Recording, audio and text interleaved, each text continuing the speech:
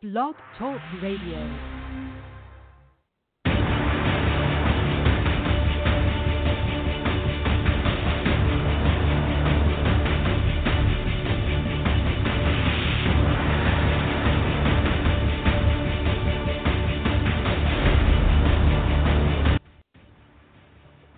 Hi, you're on the air with Patricia Adams Live, and we have a special guest, Dr. Professor Timothy J. Golden. Yay! And we are going to have someone who can bring validation to this discussion, to this platform. This is someone that we've never really talked about this show. He simply agreed to be a guest on the show, and we wanted to leave it for this show to allow it to just flow and be organic. And I appreciate that so much, given your time and the value of your time. I just want to thank you so much again for agreeing to be on the show with me today, Dr. Golden. And you are very welcome, Patricia. Yes, and I hope and pray that somewhere out here today, tomorrow, the next day, next year, whenever this is going to be in the archives. It's going to be available for download as an MP3 file. It's also in the iTunes store. You can go to Apple, you can go to iTunes, and put in the show Patricia Adams Live, or you can go directly to my platform here on blogtalkradio.com, Patricia Adams Live, and click on the RSS feed, and you can get the feed, and you can add it to your website, you can add it to your social media, whatever anyone wants to do in the listening audience to get this message out. I would appreciate it so much if you could. And I kind of want to say, Dr. Golden, I grew up in a household where I saw men being abused. And that's my why. Because the effect that it had on me as a young child, watching strong men, physically appearing strong men being abused, and when I was being abused by the same abuser, they couldn't see me because they were being abused. And it really affected me to the point to where when I grew up, I was attracted to abusive relationships. And why in the world, if I had never been, say, seeing men beat women, did I end up in a relationship multiple times where men were beating me? And I can only go back to what I went through. And I tell people that I was abused by women, and I was abused primarily by women in my childhood, all the way up until age 18. And from the age of 18 forward until I was 24 years old, I was primarily abused by men. And you would think that I would just say, I don't want to help anybody. I don't want to help men and I don't want to help women. But to me, it's not a male-female issue. It's a human issue. And until the conversation is level, where we are just as appalled and disgusted when a man is being abused as we are when a woman is being abused. So I'm laying this out here now to anybody who wants to say something to me, what gives you the right to have this conversation. My story gives me the right to have this story, my story and my experience. And that's just the tip of my experience. And that's why until we have the conversation about how we treat one another, how we treat each other as human beings, it will never be a lopsided conversation. And to have someone of Dr. Golden's magnitude on the show brings so much depth to the conversation that I really am going to turn this show over to him. But I wanted for anybody who wanted to present a challenge to me as to no, men can't be abused, I can give you the receipts. So all I can tell you is that Dr. Golden is a professor of philosophy, So we're going to get a philosophical viewpoint on this. He is also a director of the pre-law program at the university, and he is also an author, and he has multiple books that have been written and other books that are forthcoming at the university level. But here is the caveat behind this, that we're talking to someone who basically, I don't want to call you a former attorney, defense attorney, because I believe that since you are a director of pre-law, you are still an attorney in my eyes, and for the sake of this conversation. So I want you to understand, how is it that someone of this level of intelligence, of this level of magnitude, can go from all of these things and end up being abused?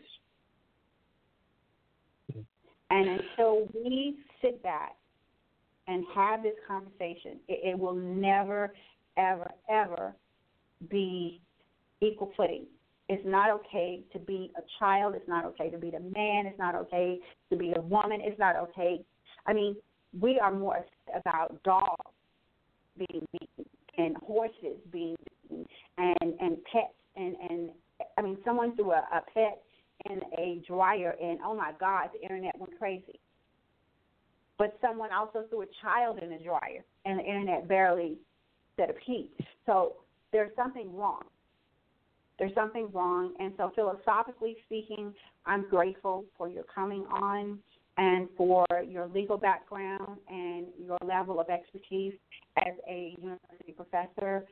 So, Dr. Timothy Joseph Golden, welcome to Patricia Adams Live, and to the listening audience who will be tuning in from Facebook, from wherever this link has been posted. Please, let's hear it for him and his story of overcoming. So, Dr. Golden, it's all yours. Thank you very much, Patricia. I really appreciate your comments, and let me just say that I'm very humbled and I'm very honored to be a guest on your show.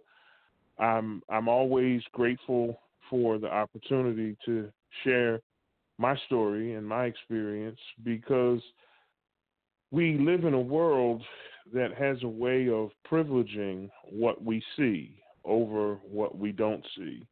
We privilege what's visible. And you spoke of your why as it relates to this issue as being a child and seeing men abused, and you yourself growing up and getting into abusive relationships, and that being your why. And my why is that I will not rest until the emotional abuse of men is taken as seriously as the physical abuse of women. There is a tendency to privilege the black eyes, broken bones, and missing teeth of women who are in abusive relationships with men. And there's nothing wrong with that being condemned. It should be condemned. It must be condemned. And physical abuse, whether it's male on female or female on male, is unacceptable across the board. So let me just put that out there. But what I am interested in is the inner lives of men.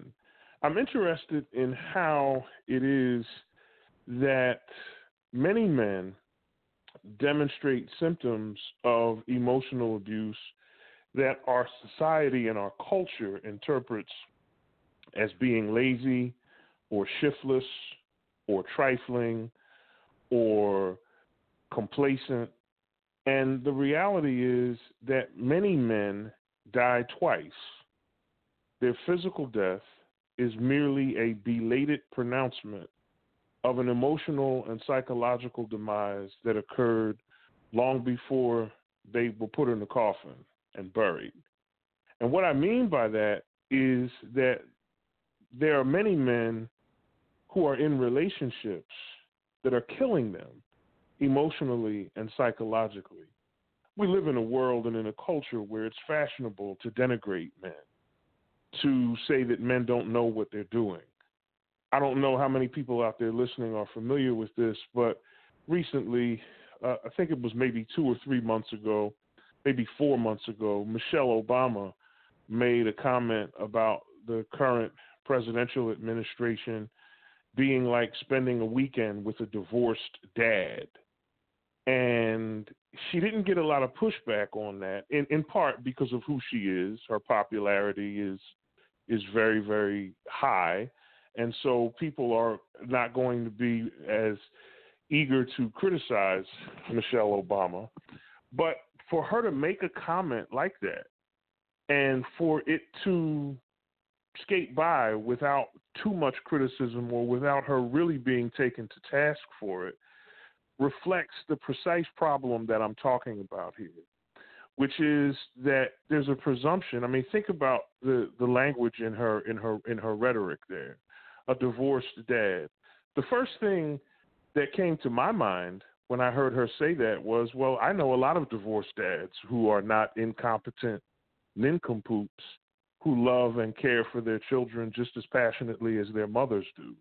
But somehow or another, we have a difficult time in our culture accepting the idea that men are capable of having functional relationships, that they do want commitment, that they do have emotional and psychological needs the same way a woman does. And because we tend not to look at those demands of men for their emotional and psychological well-being, we just overlook them. And so it becomes difficult for us to even conceive of a man as a victim of emotional abuse, precisely because it's difficult for us to even conceive of men having emotions, period. And my why is that the culture must be changed. We have to shift away from this idea of men being unloving ogres who just want to oppress women and rape women to a more balanced understanding of men that takes account for their emotional and psychological lives and therefore takes account for their emotional and psychological well-being, because we recognize that they even have such inner lives in the first place. And so my story emerges out of this context, out of this social and cultural context in which many men, because their inner lives, their emotional lives, are not recognized, they don't really know how to describe what they're feeling. And when you add on top of that the stereotypes and the demands on men not to punk out, don't be a wimp, don't be a chump, suck it up, you're supposed to be a man, you're not, this isn't supposed to bother you. And then when you compound Christian culture on top of it, then the abuse becomes spiritualized.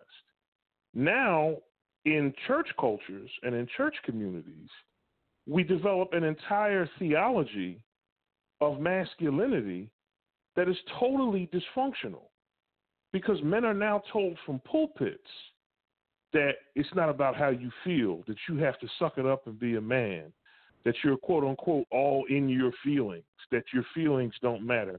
And nothing could be further from the truth. Now, let me say this. I think there are a couple of distinctions that need to be made. When I speak of the feelings and inner lives of men and their emotional and psychological well-being, I'm not talking about the whimsical flights of fancy and feeling that go up and down with everyday life, right? So I'm not talking about a man getting up and saying, I don't feel like going to work today, so I'm not going to go, right?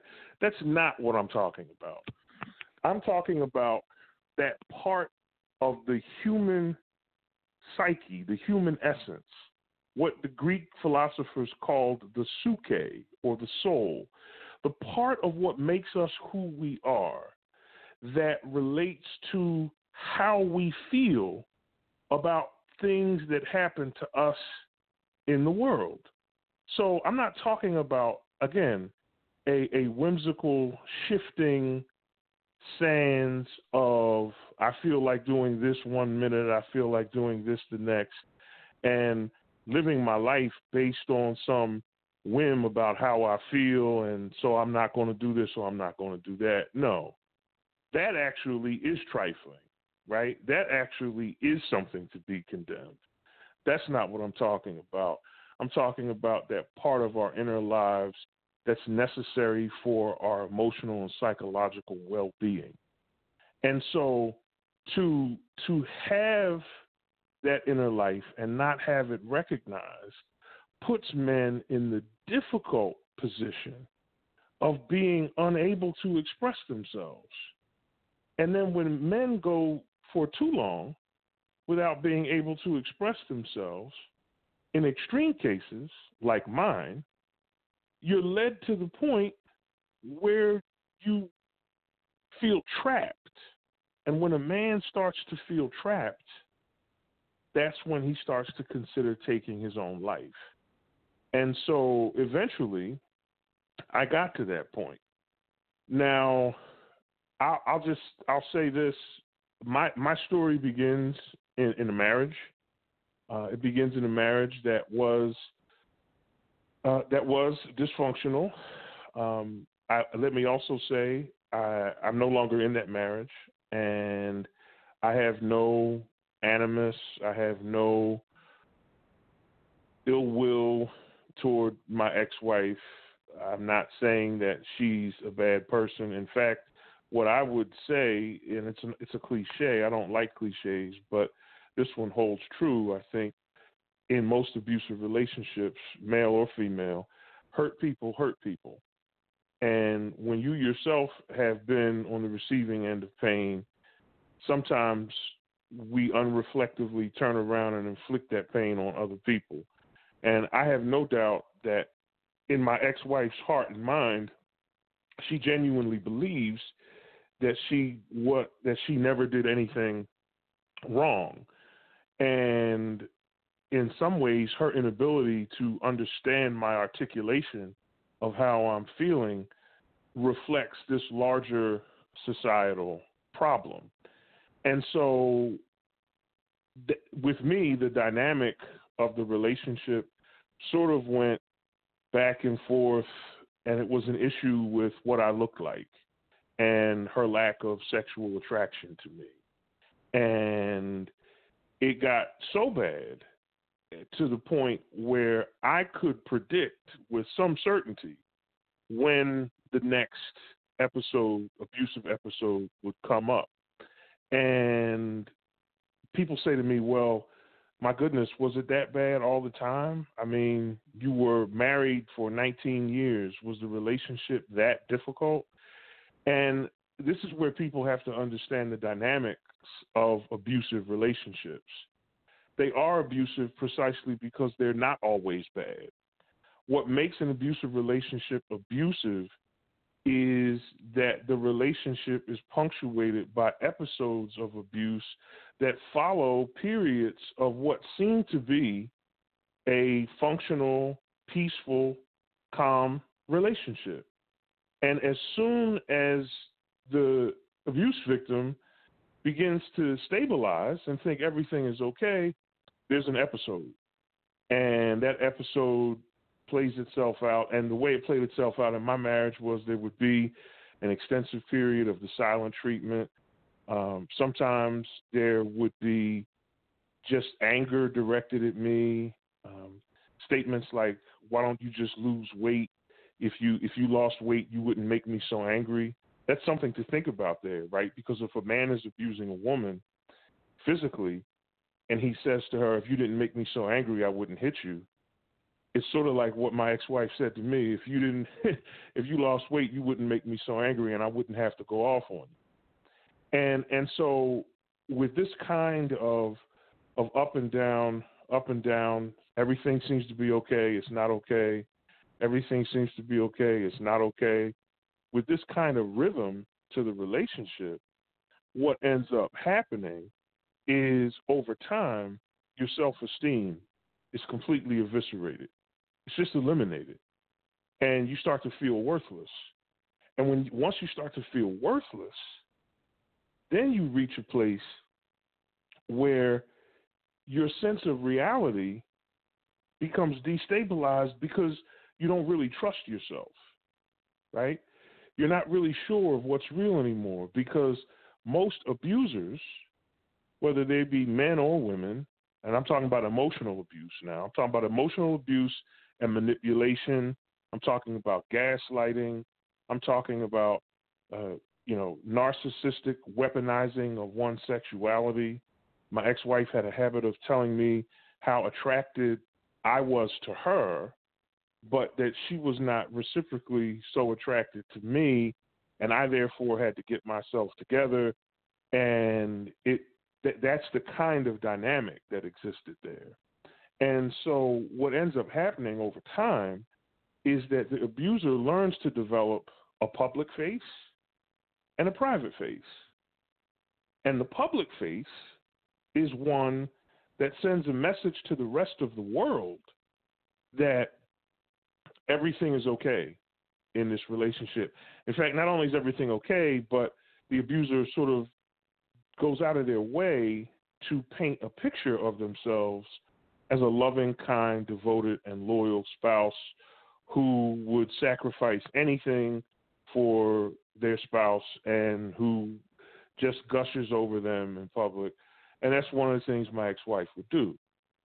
But then the private treatment behind closed doors is the total opposite of the public declarations, the public proclamations, the public expressions of love and affection that are getting showered upon you. And so for me, what would happen is I would be mistreated privately, but I would have my praises sung publicly. And so privately, whenever I felt like something was wrong or this relationship was bad, or maybe I should begin to set some boundaries, publicly, I would reflect on the public expression of my ex-wife, and I would say, oh, no, something must be wrong with you. Maybe you're just being too sensitive. And in that moment, I was destabilized. In that moment, I was questioning reality. And those are the moments that make you remain. So people say, why do you stay so long? I was married for 19 years. People say, why do you stay so long? And you stay so long because you're unsure of yourself. And you're unsure of yourself because the long-term effects of abuse are to, one, diminish your self-esteem, and two, cause you to question your sense of what's real. And so that's some of what happened in my situation. Did you have any questions, Patricia?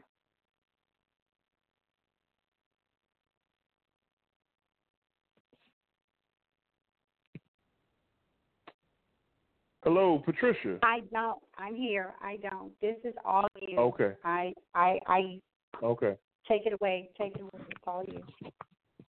Okay. Well, I just wanted to, those are some of the points that I wanted to make. And do we have any callers? Not at the moment. Not at the moment, but okay. We have people who are connected on LinkedIn and on Facebook. So They are listening through the social media. Are there any? Has anyone asked any questions? I will say this, is that I did have a young man reach out to me when I was posting this on the LinkedIn profile, and he is not ready to come forward. He told me, he's about 24 years old, and he's going to be, helped through this. So I just, right now, not every man is ready to just come out, but I know that they're out there because they're reaching out to me, on that side. So that's why I don't want to take anything away from your experience or conversation, because I am hoping that this young man, any other young man, an old man, whatever, that they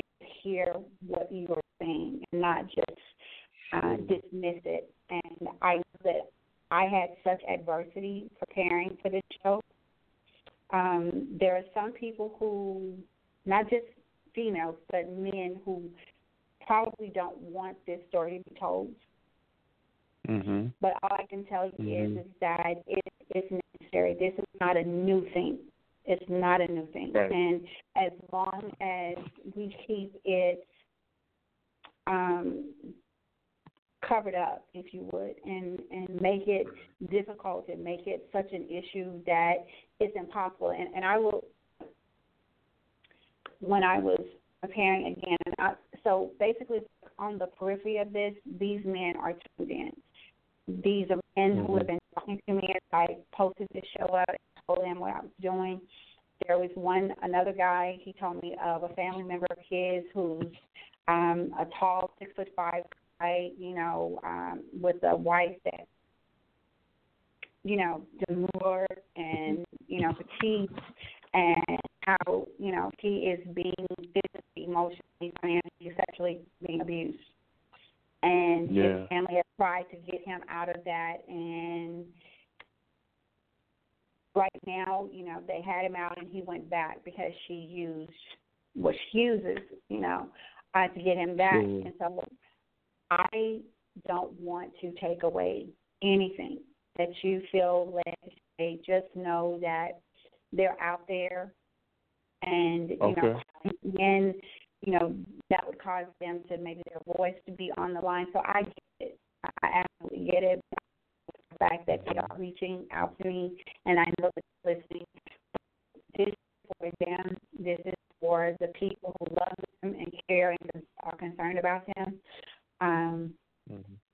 So from a legal standpoint, from a philosophical standpoint, from a religious standpoint, from a personal standpoint, that's, what I am to offer them.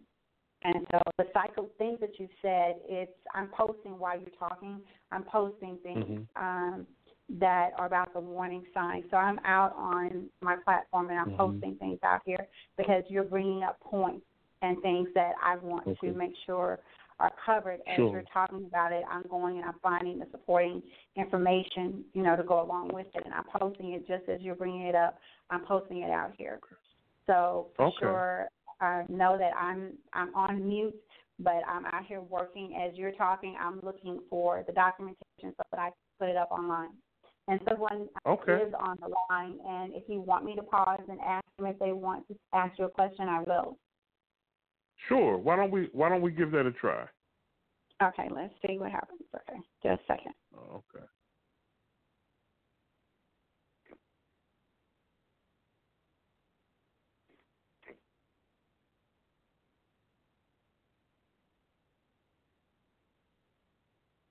Hello, caller. Do you have a question? Yes, I do. I wanted to know, when was his turnaround? When did the light come on that this relationship was not a healthy relationship for him? Yes. Thank you for that question. Carla, may I ask your name just so I can address you by name? No, please. Yes. No. I'm sorry. Okay, that's up to her, but I'm trying to protect everybody. Okay, I'm sorry. Her name is I don't. She said Lady June Leah. Lady Julia? June Leah. June, like Jalea. June Leah. June Leah. I see. Okay. Thank you for that question, June Leah. That's a good question. It took me a long time to realize what was happening to me. What happened was I began to experience physical anxiety, like actual, increased heart rate, etc., at the very thought of my spouse. The very thought of her made me feel anxious. It made me feel nervous. And I was afraid to communicate with her, often afraid to talk to her, to tell her how I was feeling. because I was afraid that she was going to say something to hurt me. I was afraid that she was going to want to do something to exact some sort of revenge on me for daring to speak up, and so I just didn't say anything. And so one day my anxiety had reached such a height that I had gone online and I was just doing some Google searches for depression in men and, you know, how I was feeling.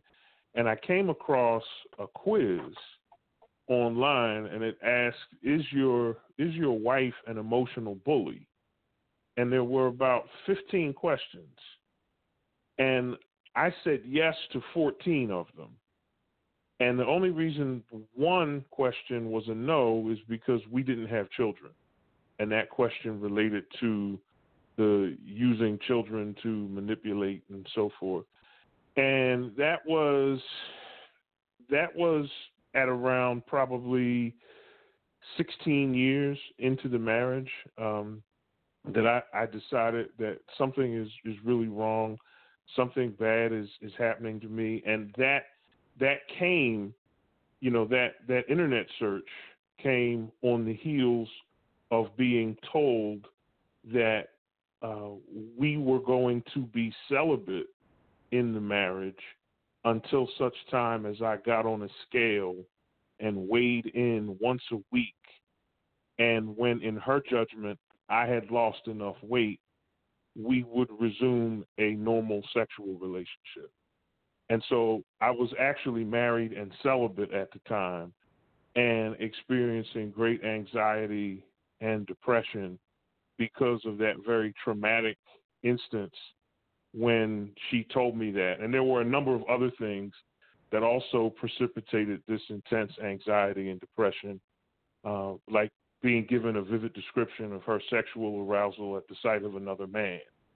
That was something which happened around the same time, right, as the celibacy. So the collective impact of those things together drove me to a very dark emotional and psychological space in which I reached out, and that's when I started to get a handle on what was happening to me, and that's when I started to realize, wait a minute, something is terribly wrong here.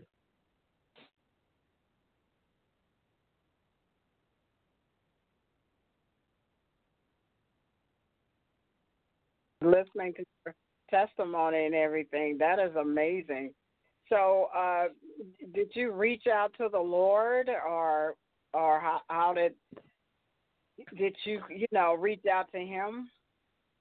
So I'm a Christian, a member of a church community, and there were people who I thought were friends, people who I think at the time perhaps meant well, but when I turned to I turned to the Lord personally, and I should make this distinction. Turning to the Lord and turning to the church are two very different things. You can turn to the Lord in your prayer closet, which is something that I did, and you can also look for God's hands, feet, His tongue, and His voice in the hands, tongues, and voices of other people who you fellowship with, and that's one of the things that I did. So I reached out to the Lord. I reached out to other people in my church community, just really one or two folks, and they empathized with me, but ultimately how can I say this? Ultimately, their orientation to the situation was very orthodox and very toxic. So, for example, in some Christian communities, the teaching on divorce is so fundamentalist and so rigid that you're basically told to stay together at all costs, even if you're in danger. And there's a lot of women in the church who have been counseled to do that when they've been on the receiving end of abuse from men. And so with with both of these people, this was the kind of thing that I was ultimately getting from them, and so it was very toxic. But when I sought God about it, one of the things that came to my mind as I prayed, and I firmly believe that it was God sort of speaking to me, is that my principal obligation is to take care of the soul that God's trying to save. And if I'm going to take care of that soul, then I have to be, what's the word I'm looking for? I have to be vigilant enough to understand that if I cannot be married and be healthy at the same time, I have to choose my health. Because I was literally at the point where I was going to commit suicide. I really felt, and I mean, at the height of my dysfunction, I actually thought that if I killed myself, my ex-wife would be better off because she would have the sympathy of the community and she would be free, of course, to remarry because I was dead and she could move on and everything would be okay. So at the height of my dysfunction, I was still looking out for her and still looking for a way to make sure that she was okay with little to no regard for my own self. And so, yes, I did reach out to God. I did reach out to the church. I didn't find a lot of solace in people who I thought were close friends, but interestingly, I did find a space, a very healthy space, at a church about 2.5 hours south of where I lived that had a men's group. And I remember going to a few men's retreats and really, really being able to pour out my soul and my spirit and just being rejuvenated and encouraged. And it was then that I began to realize that I was carrying a lot of pain. So I think in Christian communities, men, it's a very good thing for men to get together. And I don't want to just say just get together, but I want to say get together and be good to yourselves. And that means don't sit around and lecture one another on how you have to be better husbands and better fathers. Deal with some real issues. Deal with some of your own dysfunctions. Deal with some of the dysfunctions in your home. And a lot of men have got to learn to set healthy boundaries, because it's when we set healthy boundaries that we begin to take care of ourselves, because God has given us a life to live. And if we don't take care of it, we're not doing his will. So, yeah, I did reach out to the Lord. I reached out to the church, and those were some of the results.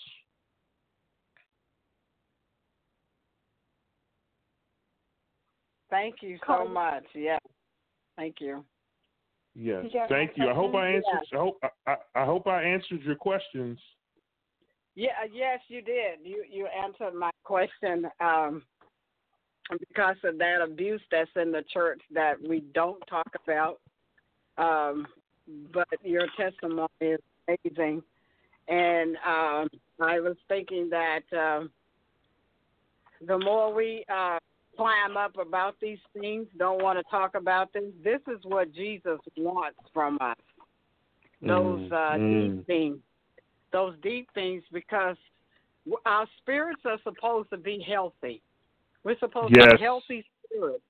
And anytime you're not free, you don't have that freedom, you don't have that joy, that life, that light in your life. And it's not, you're not showing that Christ, there's something wrong there. That's not healthy, because he says we're the light of the world, and that light is Christ.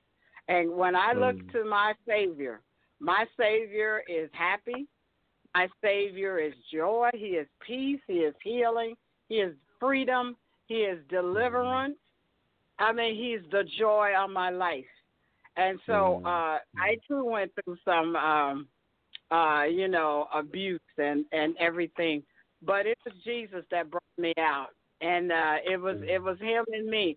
And I didn't find the connection that I needed. So I sympathize with you as that. And you are right. People are not the church. It's a difference between Jesus and the church. And that difference, when Jesus came, he began to show himself to me in a way that I'd never seen before. And so I had to come out of that depression. So that depression about me not feeling good about me got me into abusive relationship. But I came out. And when Jesus came, he came and he took me out. And when I began to learn that word and learn who I was and my identity, all the tables turned. The enemy didn't like me. But today there's a boldness. There's a freedom. Whom the Son set free is free indeed. I am free indeed. Have life. Life is life, but I don't allow it to overtake me. I take it to Jesus because he knows everything that I'm going to go through, and he knows what he has for me. And then I went back to Jeremiah 29:11, for I know the thoughts, plans I have towards you, not the hurt nor the harm. It was his word that brought me out. It was a word. And it just seemed like I would be in the right place at the right time. Sometimes it was the television. Sometimes it was going to a place in the message. He would talk to me through the message. I would get it. And I began to grow stronger and stronger in the Lord. And then after a while, it's just like a new me came forth. And it was Jesus. So I give praise today. I thank you for your life today. I pray that God would do great things for your life. Let your testimony be a light. Let it be a key. Let your testimony be a key to others that are locked up in that situation, and that you would unlock the door and they would come out. In Jesus' name. Thank you so much. All right. Thank you, June Leah. I really appreciate that. Thank you for your story, too.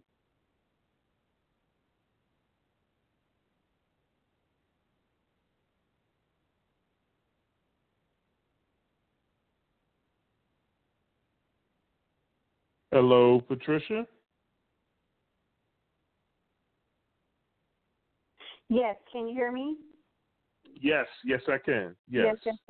Okay, I was on mute, and I want to thank Lady June Leah for her and her question, and it is still yours. And I'm out here posting onto LinkedIn as you're talking. I found a quiz. I don't know if it's the right quiz that you're talking about, but I did find a quiz out here. So I'm in the background. I'm just like it's a domestic violence screening quiz. So I found that and I posted that out on the social media. So I'm listening to you. I'm listening to you and anybody else who wants to call in. But right now, the thing that you said the most is that, and I will say this, is that the one thing that I can say in terms of people that scripture you're talking about, am I my brother's keeper? Somehow or another, that scripture has been misconstrued and translated into other things in the male community. Is that if a man wants to talk to another man, that man has to initiate that conversation.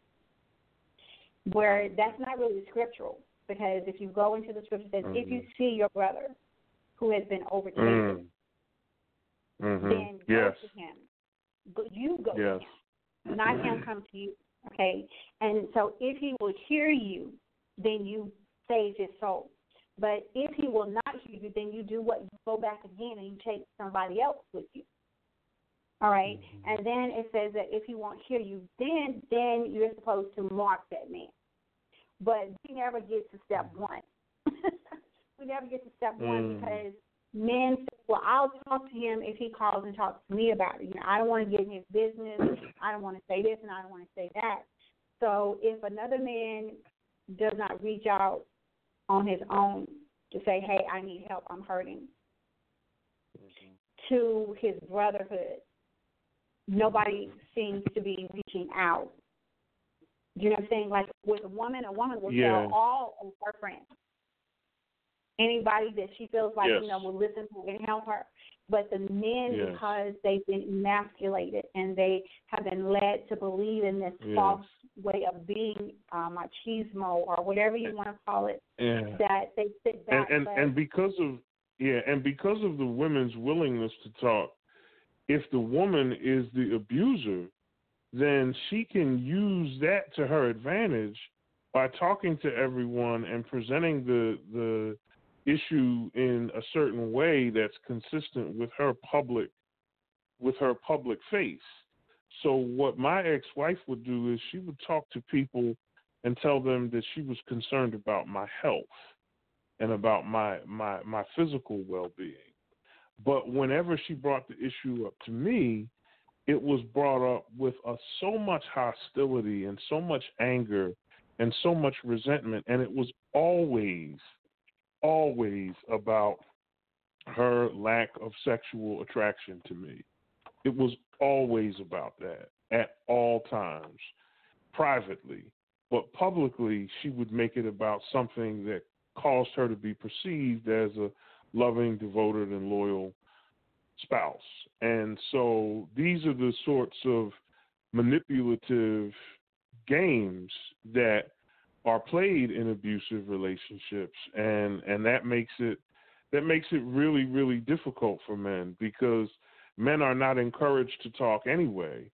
And on top of that, they're experiencing something that's difficult to describe, because we can't even really conceive of men as being abuse victims, particularly not of emotional abuse, because we don't even consider men to have emotional lives at all.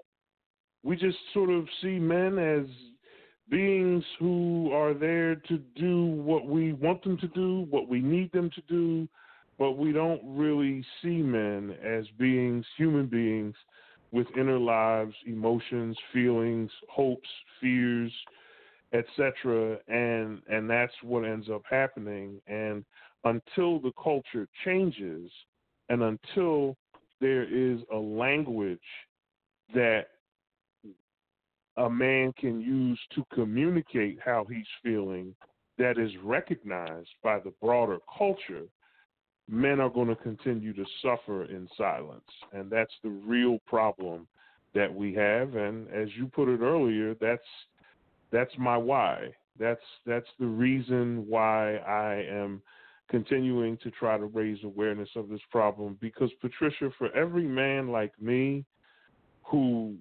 made it out, there's a lot of other men who don't. And there's a lot of other men who follow through on those suicide plans and end up dying. And if any of them are listening,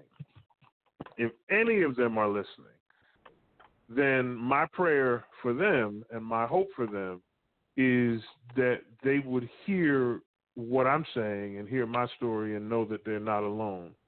And there is help available for men. That's the other part that I should talk about a little bit. So there was the abuse in the relationship, and then following the relationship, there's a period of healing that has to take place. And if there's any men out there who are listening, who if you believe yourself to be in an emotionally manipulative and abusive relationship that's affecting your self-esteem, then I would say to you that the first thing you should do is get some help, get some therapy. This is a stigma in certainly in the Black community. There's a stigma against mental health, and in Black church communities, it becomes compounded by this idea that all we really have to do is pray about it, and that if we just pray about it, everything will go away. That there's something actually wrong with you if you go see a therapist. Then therapy, what it does is it helps you get to the bottom of what your problems are, and it gives you some of the tools that you need to correct them. And one of the things that I had to come to grips with in my recovery and in my healing and part of my therapy was that I had to accept some responsibility for failing to set boundaries in that relationship, that I had allowed myself to be on the receiving end of that kind of treatment, and that I had the complete power to put a stop to it long before I did. And what that's done for me is that going forward, I know that I have to set certain boundaries in relationships with people, not just romantic relationships, but, professional relationships, friendships, whatever the case may be. I have to come to a place where I set boundaries and where I say, I am worthy of treatment better than this. And so much of my healing has been focused on this idea of recovery and of responsibility, of being more responsible to and for myself so that I'm healthy and that I'm able to relate to people in a healthy way instead of a way that's going to put me on the receiving end of emotional and psychological trauma.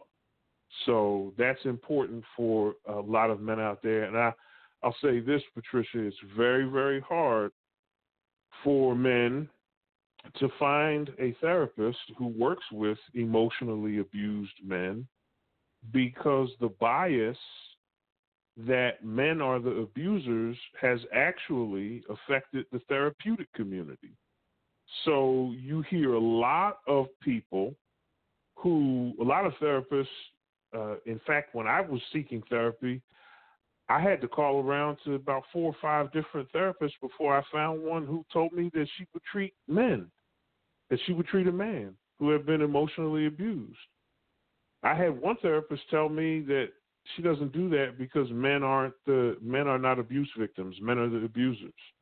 And I mean, to hear that kind of thing from someone who's supposed to be part of a community that's responsible for helping people get better reflects very poorly on just how little people take men seriously when it comes to their emotional health.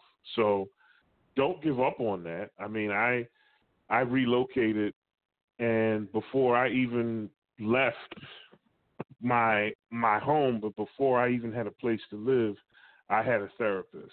That was how important it was to me.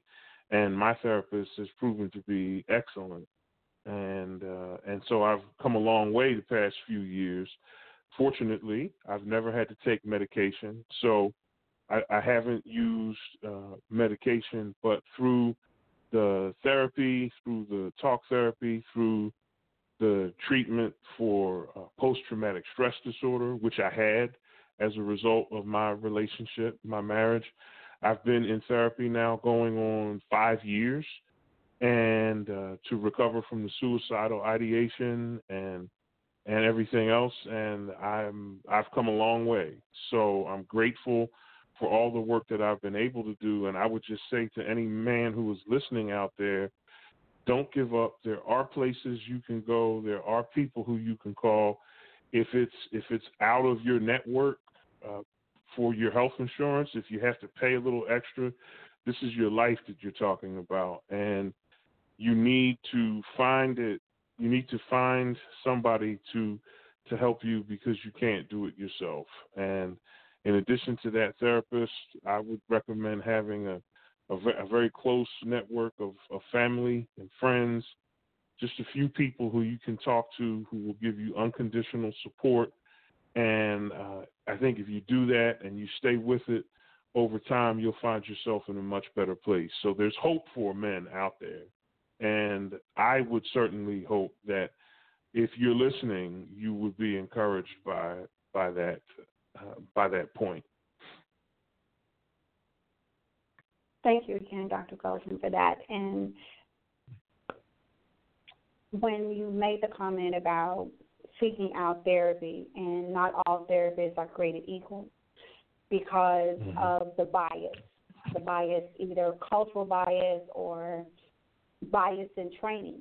And I would say some of it is cultural, some of it is training. That because most therapists are trained for female victims. Yes. And, you know, the curriculum and the college level that they, undergo leans towards this happens to women and it does not address anything happening to men. So when you go through a program like that and you've been indoctrinated to believe that it's impossible for this to be, sometimes you see it and sometimes you don't, but predominantly it's a female thing. It's not. It's a human issue. It's a heart issue. And because we've made it as a society so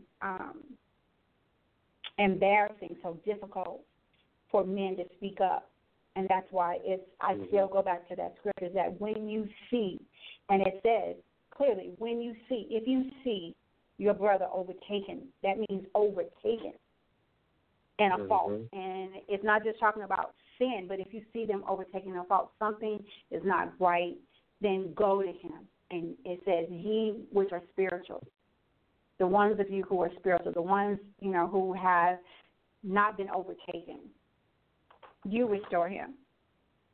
You don't wait for him to pick up the phone. You go and you say, hey, I'm concerned about you, and what can I do? Yes. And this is Galatians 6:1. I don't want to make this preachy. I don't want to make this because I don't really care whether they're Christians, non-Christians, whatever. I want to make this I don't want to make it about politics. I don't even really want to make it about religion, but I will make it about relationship. And when I say relationship, that's right. Usually we're talking about relationship with Christ and with the church are two different things. Two totally different things. And so everything should start with him and then go to the church. But at the end of the day, it says in Galatians, it's Galatians 6:1, it says, brother, if someone is caught in a trespass, you who are spiritual should restore him with the spirit of gentleness. Okay, with the spirit of gentleness. And a trespass, it says, it's talking about being in a sin and being in error and a slip up. They are lapsing, right? And they're almost unconscious because they aren't thinking clearly. They're falling away, they're slipping, and it's a false step. It's a trespass. Hasn't maybe always been this way with them, but when you entertain things that are not correct, it becomes your new norm. So for me to say to them is that, you've now, you were talking about 19 years you spent, 19 years, right? And you said it wasn't until year 16 that you actually started to stop with the lapse, stop, having, say, okay, she treats me real good in public. So, that stroked your ego, made you feel good because, you were the guy. And so she, made it all, and this is any situation, whether it's a male or female, but at the end of the day, that's gaslighting. You mentioned that. That's gaslighting. That's love bombing. And it's the cycle of abuse because you go through these intense highs and these deep lows. And then there is the honeymoon where everything seems to be fine. And then you have that moment of chaos that's brewing, like you said, walking on eggshells. And then the next thing you know, then it escalates. And each time, each round that you go around the wheel, then it becomes more and more difficult, and it becomes more and more painful each time because it said, I didn't want to say anything because I was afraid to say anything because she would hurt me, and I knew that whatever I said, she would hurt me. So you go through the what is it? The idealization phase when it says love bombing. Oh, I'm just going to flatter you, I'm going to praise you, and I'm just going to gush over you and do something to make you feel like I really care about you. And then you go from that to the transition where, you like, okay, I don't like how you make me feel. I don't like when you do this, whatever. And then they try to make it seem like, well, I wouldn't be doing that if you didn't do this, like you said. You know, if you would get on the scale, I wouldn't do this, and if you would do this, and if you would do that, then I wouldn't have to say those things. You know, so then they get into the criticism, and the criticism is so cruel. And, you know, they don't have any faults. They don't have any flaws.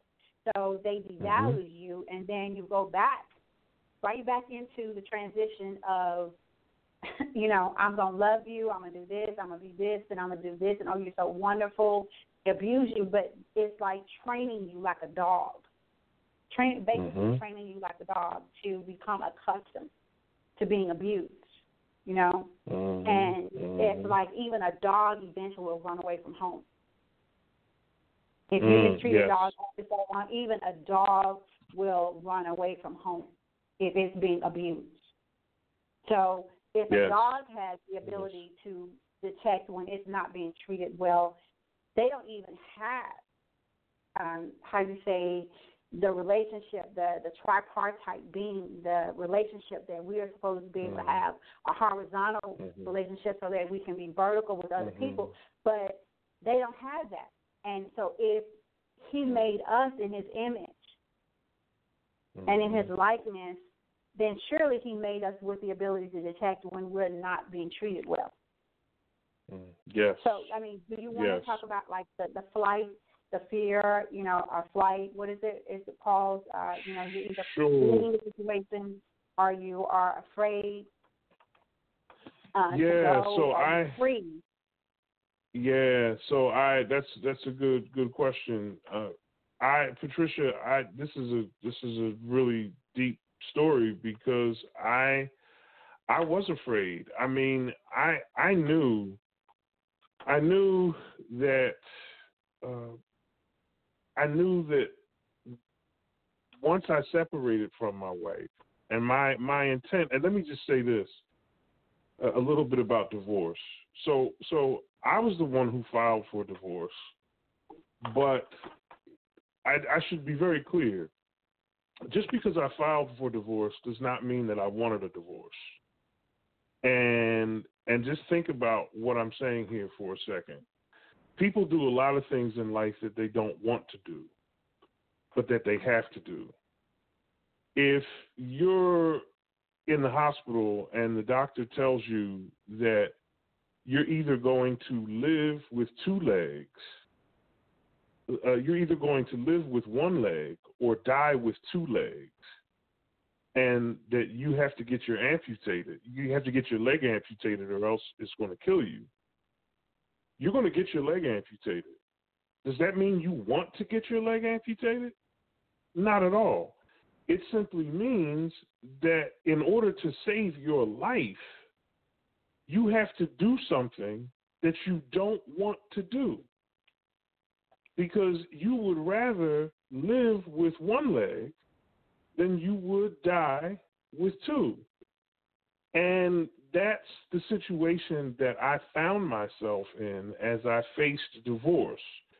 My ex-wife and I were separated for 7 months. And at the very beginning of the separation, before I left, I explained to her that if certain things did not change, specifically if she did not agree to stop these periodic episodes of hostility and aggression directed at me, that I could no longer be her husband. I told her that 2.5 months before I even moved out. Before I even left, I knew I was going to be leaving, and she knew I was going to be leaving too. So that was out in the open. But my initial plan was not to move out and then file for divorce. And when I moved all the way to the other side of the country, right? I moved from the East Coast to the West Coast. And it wasn't something that I necessarily wanted to do, but it was something that I had to do in order to take care of myself. And so during the separation, or before the separation, it was very difficult for me to have that conversation with my ex-wife and say to her, you know what, we have to separate because this is how I'm feeling and it's not getting any better. and I just don't like the way I'm feeling right now. I don't like what's happening to me. And I explained to her, I have to get well. I have to get better. And I believe I explained it to my ex-wife with this illustration. Imagine that you're holding a book in your hand and that you're trying to read the book. Then imagine that you have the book pressed up. You have the book open so the pages are visible, but you have the book pressed up against your face. You can't read the book because it's too close to you. So what do you have to do in order to read the book and understand its contents? You have to move the book some distance away from you to create a space in which your eyes can properly adjust and read the words on the page so that you can understand it. And the way I explained it to my ex-wife was, right now, I'm trying to understand this marriage, myself, and our future, but it's all pressed up against my face. And so what I need is some distance between myself and this marriage in order to see exactly what is happening, because I can't see it right now because I'm too close to it. It's too close to me. And so that was the illustration I used to explain to her why I felt it was necessary for us to separate. And so we had that conversation in July. I think I moved out at the end of September. So it was about 2.5 months before I left. She knew that. Then once I moved, I started therapy, and in good faith, I was trying to explain to her what I was being treated for and everything and what was happening. And I tried to get her to talk about our future together. I even suggested that perhaps she go to therapy too. And she told me that initially she said, I don't need therapy. I've dealt with my issues. I just can't control what other people do. That's what she said to me. And so we talked, and we would talk on the phone. And every time I brought up our future or what I wanted it to be like or what I thought, what did she think it would be like, she never wanted to discuss it. She never wanted to talk about it. So what began initially as a very difficult discussion to have with her, once I had the initial conversation with her, it became easier for me to bring it up because now by moving out, I had actually set a boundary. And now with the boundary set and my communication of that boundary being very clear to her, because I said, if your behavior toward me doesn't change, I can no longer be your husband. Now, with that changing and shifting the focus of the marriage, because I'm setting boundaries, she doesn't want to talk. And I tried no less than probably 5 to 7 times to engage her in conversation over that period of 7 months. And she just didn't want to talk about it. And meanwhile, I begin to hear things from other people, and she's talking to other people, but she's not talking to me. And so the last conversation I had with her, she said to me that I was making a big deal. I told her, she said, well, what do you think should happen between us? Because you're on one side of the country, and I said, I'm on the other. And I said, you've been abusive to me, and I want the abuse to stop. And then she cut me off, and she said, you're making a big deal out of nothing. This is coming from a person who knew that her husband on more than one occasion had seriously contemplated suicide, who was in therapy being treated for post-traumatic stress disorder from the marriage, and who had been trying to get her to engage him on what a future could be like with the two of them together while living on the other side of the country. And knowing all of that, for her to tell me that I am making a big deal out of nothing, it became very easy at that point to say to her, I don't want to be married to you anymore. And I hung up the phone. I immediately went no contact, with the exception of an email that I sent to her about a week after that last conversation, explaining to her that I was going to be filing for divorce and so forth. So that was the journey from really start to finish. I mean, you know, when people ask me why my marriage didn't work or, you know, why the divorce ended, why it ended in divorce, you know, all I could say really to that is I asked my ex-wife to stop hurting me, and she told me no. She could not give me any assurance that the relationship would be an emotionally and psychologically safe place for me. And understanding that I deserve better than that, I had to stick to the boundary that I had set, and the marriage ended. And so that's kind of how that happened.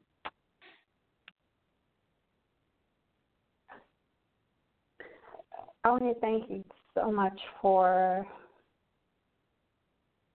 being transparent.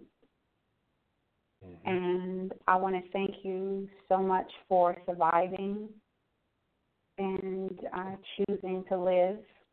And to anyone who is out there who you feel like you'd be better off dead, no, you would not be better off dead. If you can just, this is heavy. This is really heavy for me. Mm-hmm. If you can just speak to that person and let them know that after you got past the divorce and doors opened for you and new opportunities presented themselves to you that probably would not have presented themselves to you if you had still stayed in the relationship. And if you had, chosen not to live any longer, you would not have been alive to take on those new opportunities. So what would you say to pre-Timothy, pre-divorce, someone who is in your same situation that's still in the marriage, right? What would you say to the Timothy that you were when you were thinking about not living anymore? And what would you say to the present Timothy who has chose to live and to receive new and great opportunities? Because once you're gone, there's no opportunity. So I really, if you can speak to those three areas and any other thing that you can think of that you need to speak to, I appreciate it. Thank you. Sure, Patricia, sure. Well, to my old self and to the men out there who are struggling with any issues of whether any suicidal thinking or anything like that because of emotional abuse in an intimate partner relationship, here's what I want you to know. What I want you to know is that your life exists for a reason. I don't know what that is because that's above my pay grade. But rest assured that there's a reason for you to be here. And whatever it is, I suggest to you that you start to examine yourself, examine your capabilities, examine your gifts, start to look at them. Start to look at your passions, the things that you enjoy doing. Who are you as a person? And what is the core of who you are? What kinds of things make up who you are? Because there's only one you in the entire world. There's a reason why our genetic code is unique to each human being. And that's because there's only one you. You are the only you that there is. And there is some plan for you out there. There is some plan for you to do something that no one else can do except the person that has your precise combination of gifts and capabilities.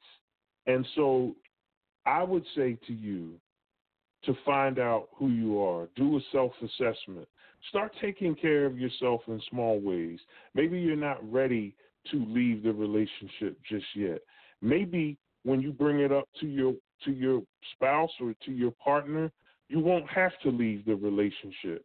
In fact, I would hope that when you bring it up to your partner, you would be received well enough to the point where your partner would say, you know what, I'm going to work on this, and I'm going to work at getting better, and I'm sorry that I've mistreated you, and I can promise you that I'm not going to do this anymore, and I'm going to get better, and I'm going to get healthier. Because, Patricia, if I had ever heard that from my ex-wife, she wouldn't be my ex-wife. We would still be married. And so, to the men out there who are you feel like you're at your wit's end, you feel like you're at the point of no return. Maybe you're not ready to walk away yet, but you know what? You're always ready to start taking care of yourself. So start to discover who you are. If you're looking for something to do that will help you get in touch with your gifts, find out what that is. Sign up for a class, or maybe learn to play a musical instrument. Or for me, I actually began working as an actor. I began performing in plays, and that gave me a deeper sense of who I was, that I had an artistic and creative side, that I had a spirit in me, that I had an aesthetic, artistic spirit. So find out who you are. Find something you can do that puts you in touch with who you are. You can start doing that today, and you owe that to yourself today. There is a life for you to live, and it is worth the living. I know I've been where you are, and I just want to encourage you today so that you will understand that nobody can give to this world what you can give to it, because there's nobody else made quite like you. Your DNA is unique to you for a reason, and that reason is because you are the only you that there is in this world. And without you, the world is diminished. Believe that. Know that. Look at yourself in the mirror and get in touch with who you are as a person, and begin to embrace even the smallest sign of life that you see in you. Embrace it and repeat that every day. Get some help. If you're thinking of killing yourself, if you're having suicidal ideation, in addition to doing the other things that I've recommended, go and get some therapy. Don't be penny wise and pound foolish. It's not about whether or not you can afford it. You can't afford not to do it. Get the help that you need. Start to take care of yourself. Begin to set boundaries, and you will learn a lot about the quality of your relationship after you begin to set boundaries, because if you begin to set boundaries and they continue to be disregarded, then you may know it's time to go. So that's what I would say to my old self and to the men out there who are where I was about 4 or 5 years ago. That's what I would put out there. Now, to my current self now, and where I've come from, and where in relation to where I am now, I just say that I was right when I told myself there was life after the marriage. I was right because now I'm on the precipice of a life that's far from perfect, but yet is so fulfilling and so rewarding. And, you know, one of the most rewarding things, Patricia, about where I am right now, and I want the men out there to listen to this, is that I no longer have to pretend that I do things because of my wife on the outside, when on the inside I know that I'm doing them in spite of my wife. I no longer have to play that game, because when you're in a toxic relationship, you often have to, you end up having to play along with the public charade that your abusive spouse is creating. And so, because your abusive spouse is going to tell you, everybody, how much she loves you and how great you are and sing all of your praises when you're in public and you're in a situation that calls for it, you're going to have to pay homage to her, knowing that inside things are happening to you that are really destroying your soul and that are destroying your psyche. And so the best part for me is where I am right now, and I say this with all humility because I'm far from perfect, never have been, never will be. But one of the things that brings me the greatest joy now, that I would say to myself now on the other side of this, is that I'm at a place where I no longer have to pretend that I do things because she helped me.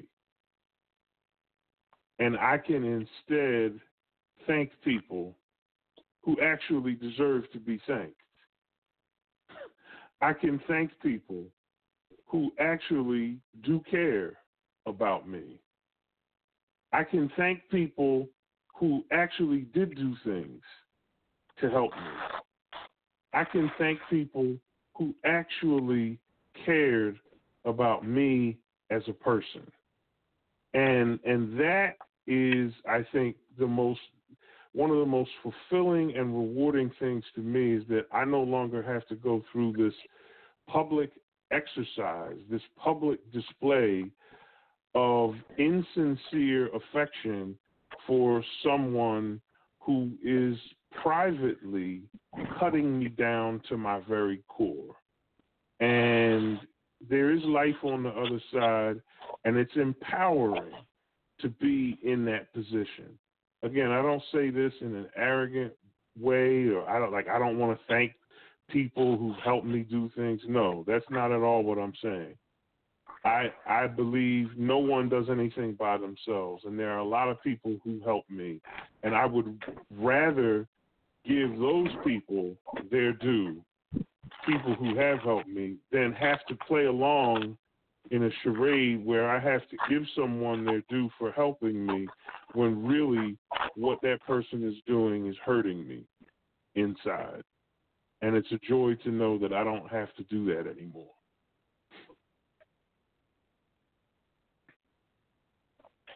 I guess when you were in distress, did your family believe you? Did you talk to your family? Did you talk to friends?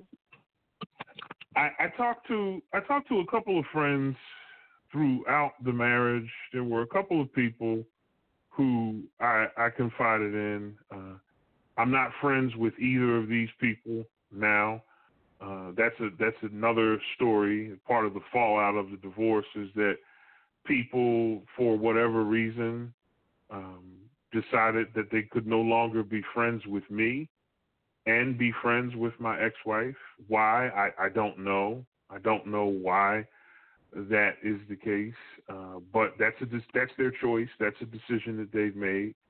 And as much as it hurt me, I have to respect it. I would caution anyone in my situation who's out there listening, if you're part of a religious community, don't put too much stock in the people in that community. I made the mistake of overestimating these two people I'm talking about so badly that when the friendships ended, it hurt me more than the marriage. So don't overestimate people. Just because people are church people does not mean that they're good friends. And I made the mistake of making that assumption, and I overestimated who these people were, and I overestimated their value to me. So you don't want to get in the habit of doing that either. You want to make sure that you confide in folks who love you, who care about you, and who will be there with you through thick and thin. And that doesn't mean that they have to make choices, a choice between you and your spouse. People can be supportive of both parties in a divorce without having to, without having to have the relationships or the friendships fall apart. But yes, I did. There were a few people, like I said, during the marriage who kind of knew, different things. But I didn't speak to my family that much until the end. And one of the nice things that came out of my divorce, if something nice can come out of it, is that it gave me an opportunity to reconnect with my family in certain ways. And so I've been able to, over the past few years, reestablish some connections with my family because I didn't speak to them that much. They didn't know too much. And toward the end, I reached out to an older brother of mine who has been married for a long time, and me and him talked. And between him and one of my sisters, who I also reached out to, I was able to get some very wise counsel from my family members. And I've learned through the process of divorce who my real friends are. I'm fortunate enough to have about 4 or 5 really good, close friends, very close people who have stuck by me and who have been good to me in the midst of all of this turmoil. And that's been a good thing. But a lot of the folks I reached out to, 2 of them that I reached out to during the marriage who sort of knew this, for whatever reason, they decided that they were no longer going to be friends with me. And in fact, they didn't just decide not to be friends. Well, one of them decided he just didn't want to be bothered with me anymore. And there was another one who decided that she was going to tell me how wrong I was biblically. And so, I start getting text messages with how wrong I was and how could you do this, and you've done this and that, and I just don't even know. I mean, I can't even begin to tell you the juvenile behavior that ensued from this one person. I hadn't spoken to her in about 6 months, and I'm thinking the reason why I haven't spoken to her is because she knows that I'm going through a divorce, and she probably wants to remain neutral and is probably going to wait until things die down.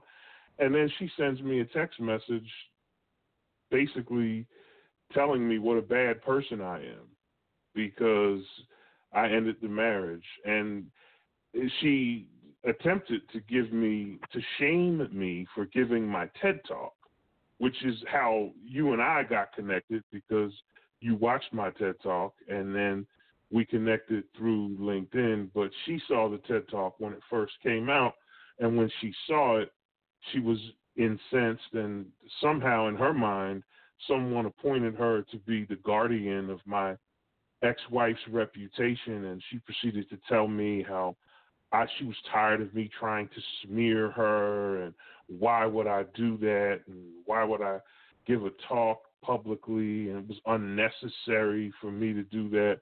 And all of this not only reflects poorly on how much of a friend she was to me, but also reflects very, very poorly on how men are received when they actually make themselves vulnerable and share a piece of their emotional life in this culture, right?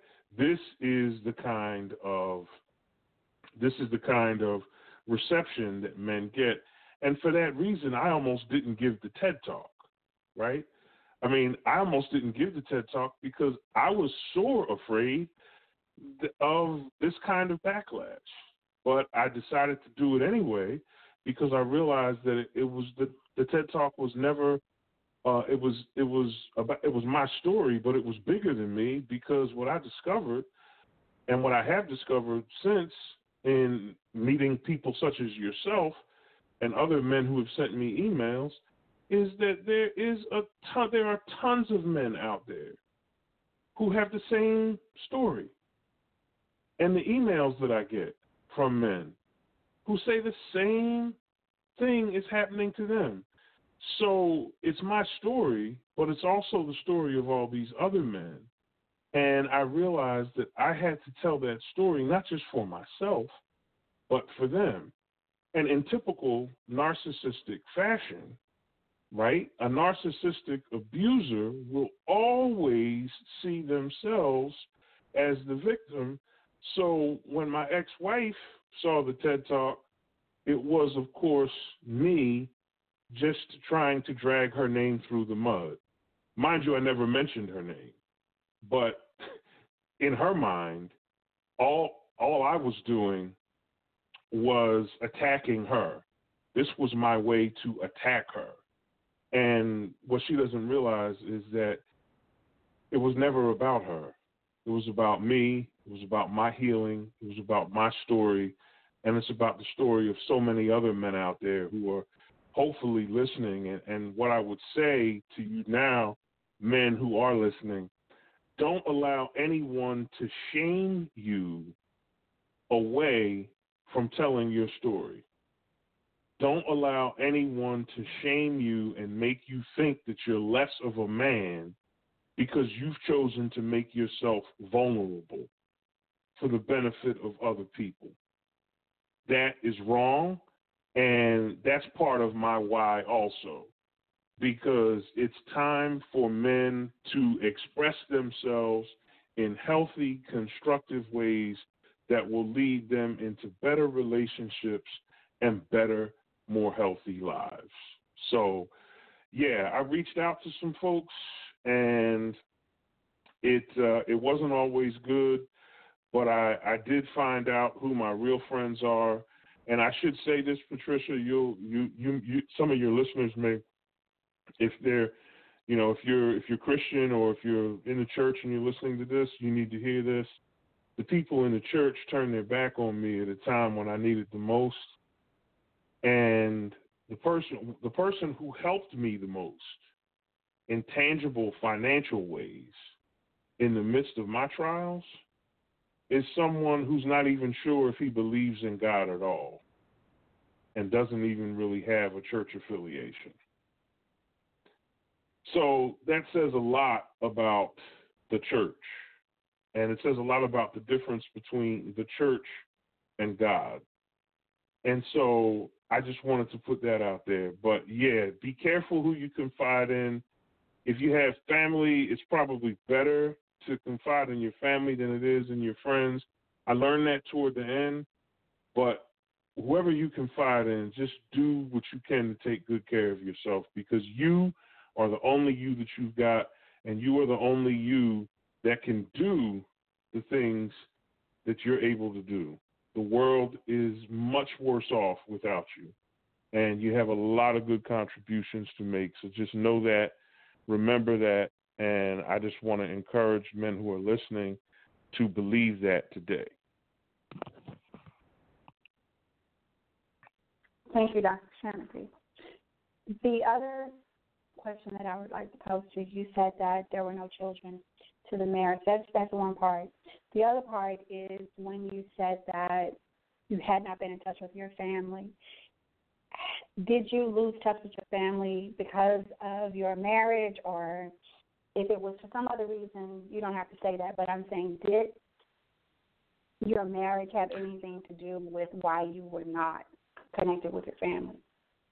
Yes, it did. Yeah, it did. The marriage did have something to do with it.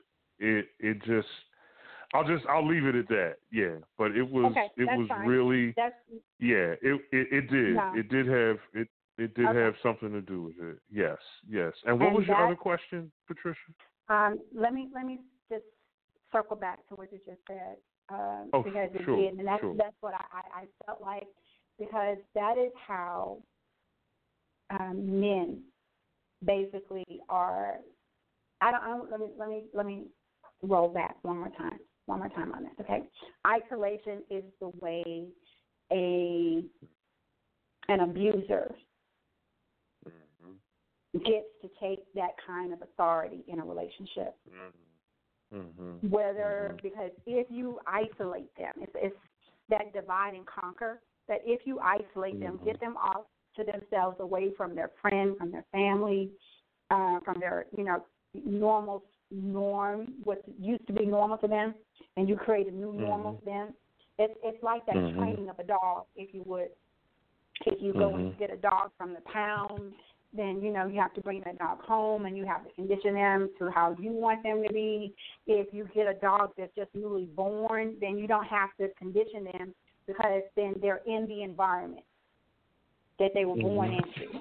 Okay, but if you take that dog and that's been kicked around and pushed around or whatever, and you bring them into an environment and you continue to kick them around and push them around, that dog at some point will run away because the reason why it was in the pound was because it was being mistreated. So it knows that. It has that instinct to know that the reason why I was in the pound is because I was being mistreated. So they will not tolerate being, normally they will not tolerate being abused again. But you take somebody who has not been accustomed to being abused, and they don't know the signals and the warning signs, is that when somebody isolates you from, I'm going to put myself out here on the line, okay, because I wanted this to be all about men, but when I was in abusive relationships, the fact that I was cut off from family and from friends made it possible for them to do the things to control and manipulate and abuse me. And I remember when I was in my last abusive relationship, and I said, I may not feel like I deserve better right now, but at that time I had a child born in that relationship. And I thought, this child deserves better than that. Because I don't think that for me, I left that relationship because of myself, but I left it because of my child. Okay? And I remember when I left and, they tried to win me back and everything. And I had set a time frame. I said, if we're going to make this work just like how you did, this is how long I'm going to give you to do this, this, and this, and this, if this is going to work. Okay, I did not want to be a single parent, okay, but I knew what I had already suffered as a child, and I didn't want my child to suffer that same thing. But I remember my child's father saying to me after I left, he said to me, I thought you said you didn't have anybody. See, it was like I never really talked about my family because I was already isolated from my family. So I never really talked about my family. Okay, so when I met him, I was already isolated from my family. You follow? Okay. So Yes. His ability to perpetuate that and to keep me from friends, the friends that I did make, or, try to introduce people that were his friends into our relationship so that I would create a new circle and take me out of my existing circle. You see what I'm saying? Pull me away from people who knew me so that when things were out of character for me, there was nobody there who knew this was out of character for me. So isolating you from your family was the way that you were able to be controlled like that for so long. Isolating you from people who knew the Tim that you used to be. Yes. And then you became that Timothy. That Timothy. You became that Timothy that began to be conditioned to accept and to tolerate that kind of treatment. And so with no one around and say, did you notice, that, he's not acting like he usually, he's got this and this and this, so why don't we ring him up? But because you had that rift between you and your family and your friends, your circle that you had before you got married, basically, then you were in this, and that's another thing, and I don't want to get off on that because we're coming down to the end. But that's how this happens, is that slowly They don't like your friends. They don't like your family.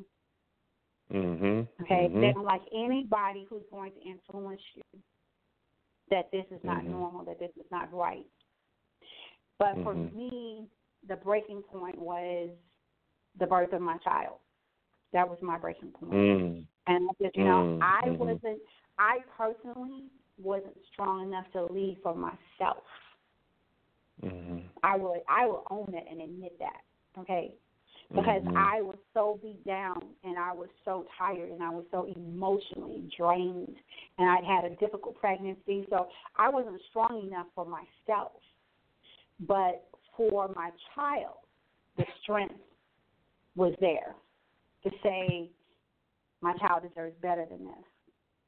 So I left early after, you know, after I healed and got well and got my health back after my pregnancy, and after, you know, going through whatever I needed to do to get myself together and get myself prepared to leave. You know, I left, and I didn't leave with everything that I left everything behind, except for the basics, and I went and I was staying in a domestic violence women's shelter. And I couldn't stay there for any longer than 6 weeks. So I bounced around until I was able to really, really stabilize myself with my child.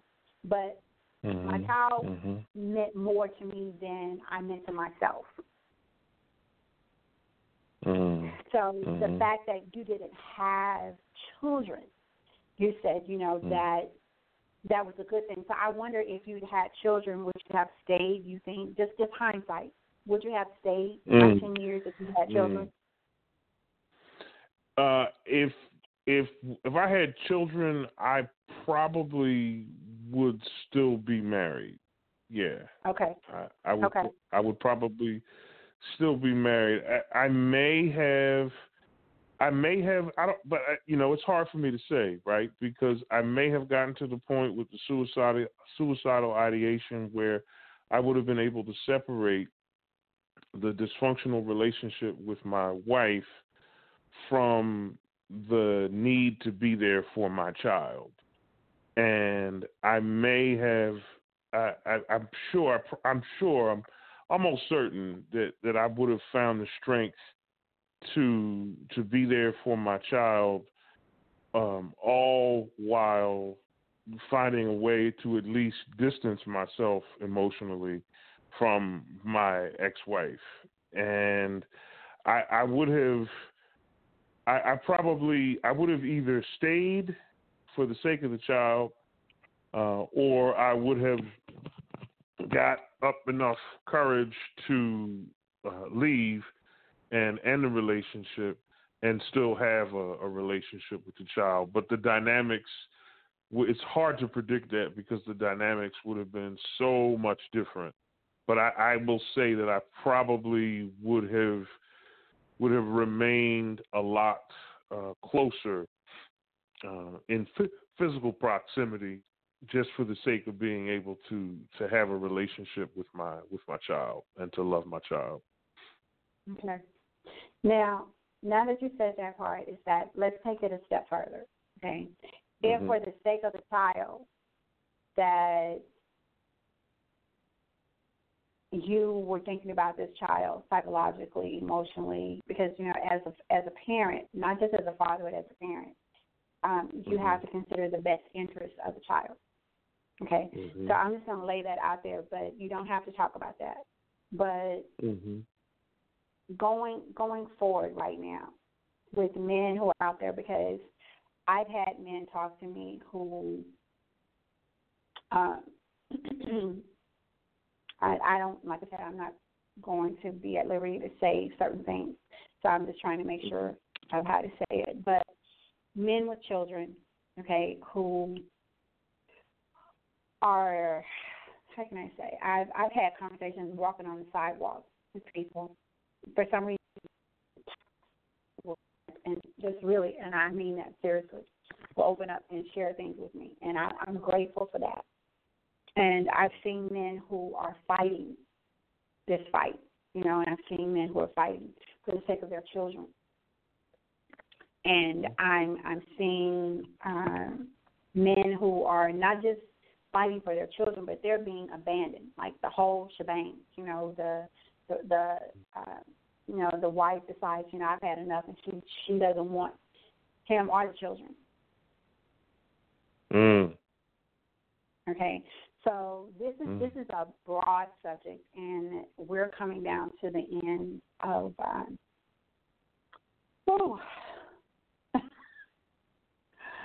Oh my goodness!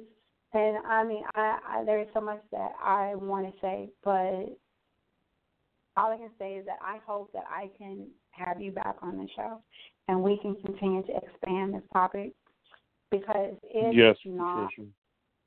I thought 2 hours was going to be too much, but 2 hours is not enough. And so I'm hoping that you will come back and we will hash this out some more, because this has so many different dynamics to it. So many different dynamics. It does. It does. And there's so much that I have not touched on, because if one of the things I've discovered in my own journey of healing from emotional abuse and emotional manipulation from a narcissistic intimate partner is that I got into that relationship because I was already compromised.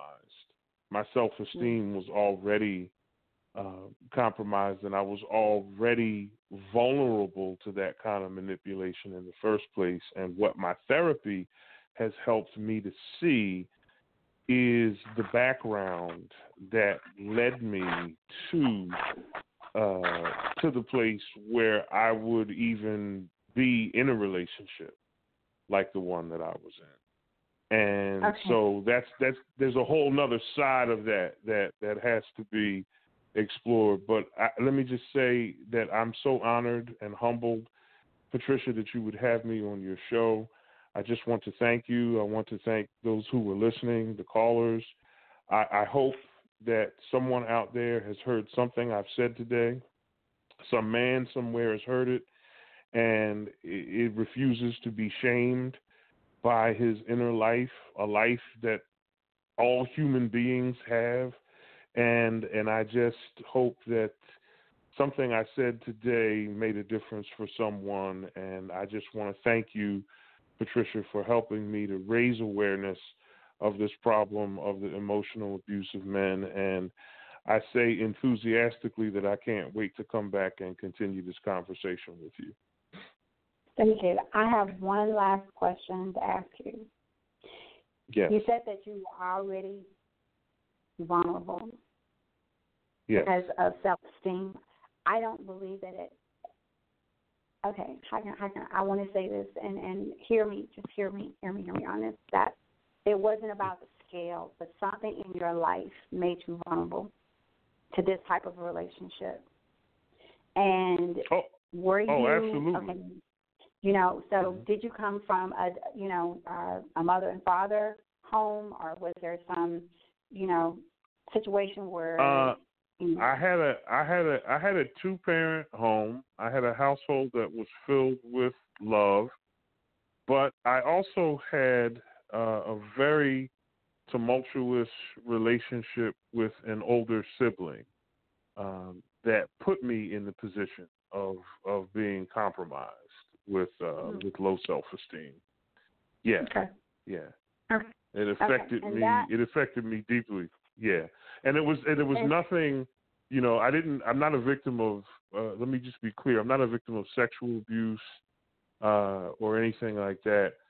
But I suffered, as a child, I suffered severe emotional trauma during my younger years, but especially during my formative years, when you're coming into this stage as a young boy where you're starting to develop an attraction to women, etc. And so a lot of that tumult with my older sibling led me to begin to see myself in a certain way, and I began to tell myself a story about myself that was not true. I began to say things to myself like, a woman doesn't want you because you're not attractive, and so you have to, if you're going to have a relationship with a woman, then you're going to have to let her do whatever she wants.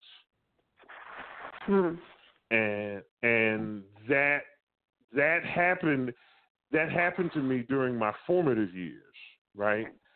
So by the time I get married, this is what I'm thinking I have to do in order to keep a woman, because otherwise she's not going to want me. Wow. Right? And so when I'm in that situation, now I'm overindulgent and I'm hyper attentive to everything my ex-wife wanted, because for me that was the only thing that was going to get her to keep me. That was the only thing that I could do to get her to keep me, because other than that, a woman is not going to want me. And I began to tell myself that at a very young age, 12, 13, 14 years old. And during those formative years, because the fact that I had, low self-esteem, right, did not have anything to do with the fact that I was still attracted to women. So I began to, or young girls, right, as a young man myself. So I adapted to that in probably the most dysfunctional way possible, of saying, well, the way that I get a woman then is to be overly nice to her, to do things for her that perhaps she doesn't deserve, in an attempt to win her affection. And, my one of the turning points for me in my therapy that knocked me to the floor was when my therapist said to me in the midst of a session, "I hope you realize that you married your older brother." And it was in that moment, right, when I came to see the depths of my own dysfunction that took shape during my formative years, that compromised me so much to the point where I spent 19 years of my marriage trying to win my wife's approval. But you were really trying to win your brother's approval. In a certain kind of way. Well, the same way I would have tried to win it from him, that I had tried to win it from him. Yeah. Yeah. Yeah. Yes. Yes. Yes. And there began. So. Yeah. Yeah. And so there's a real, and I mean, there's a real, and my brother's not a bad person. No, either. You didn't say that. You didn't say that. No, right, say that, so right. But these are circumstances that had an effect on me, and much of my time in therapy has been spent overcoming the childhood trauma that led to the marital trauma. Yeah. Right. Yeah. That led to the trauma of and so much of it is rooted in appearance, right? Yeah.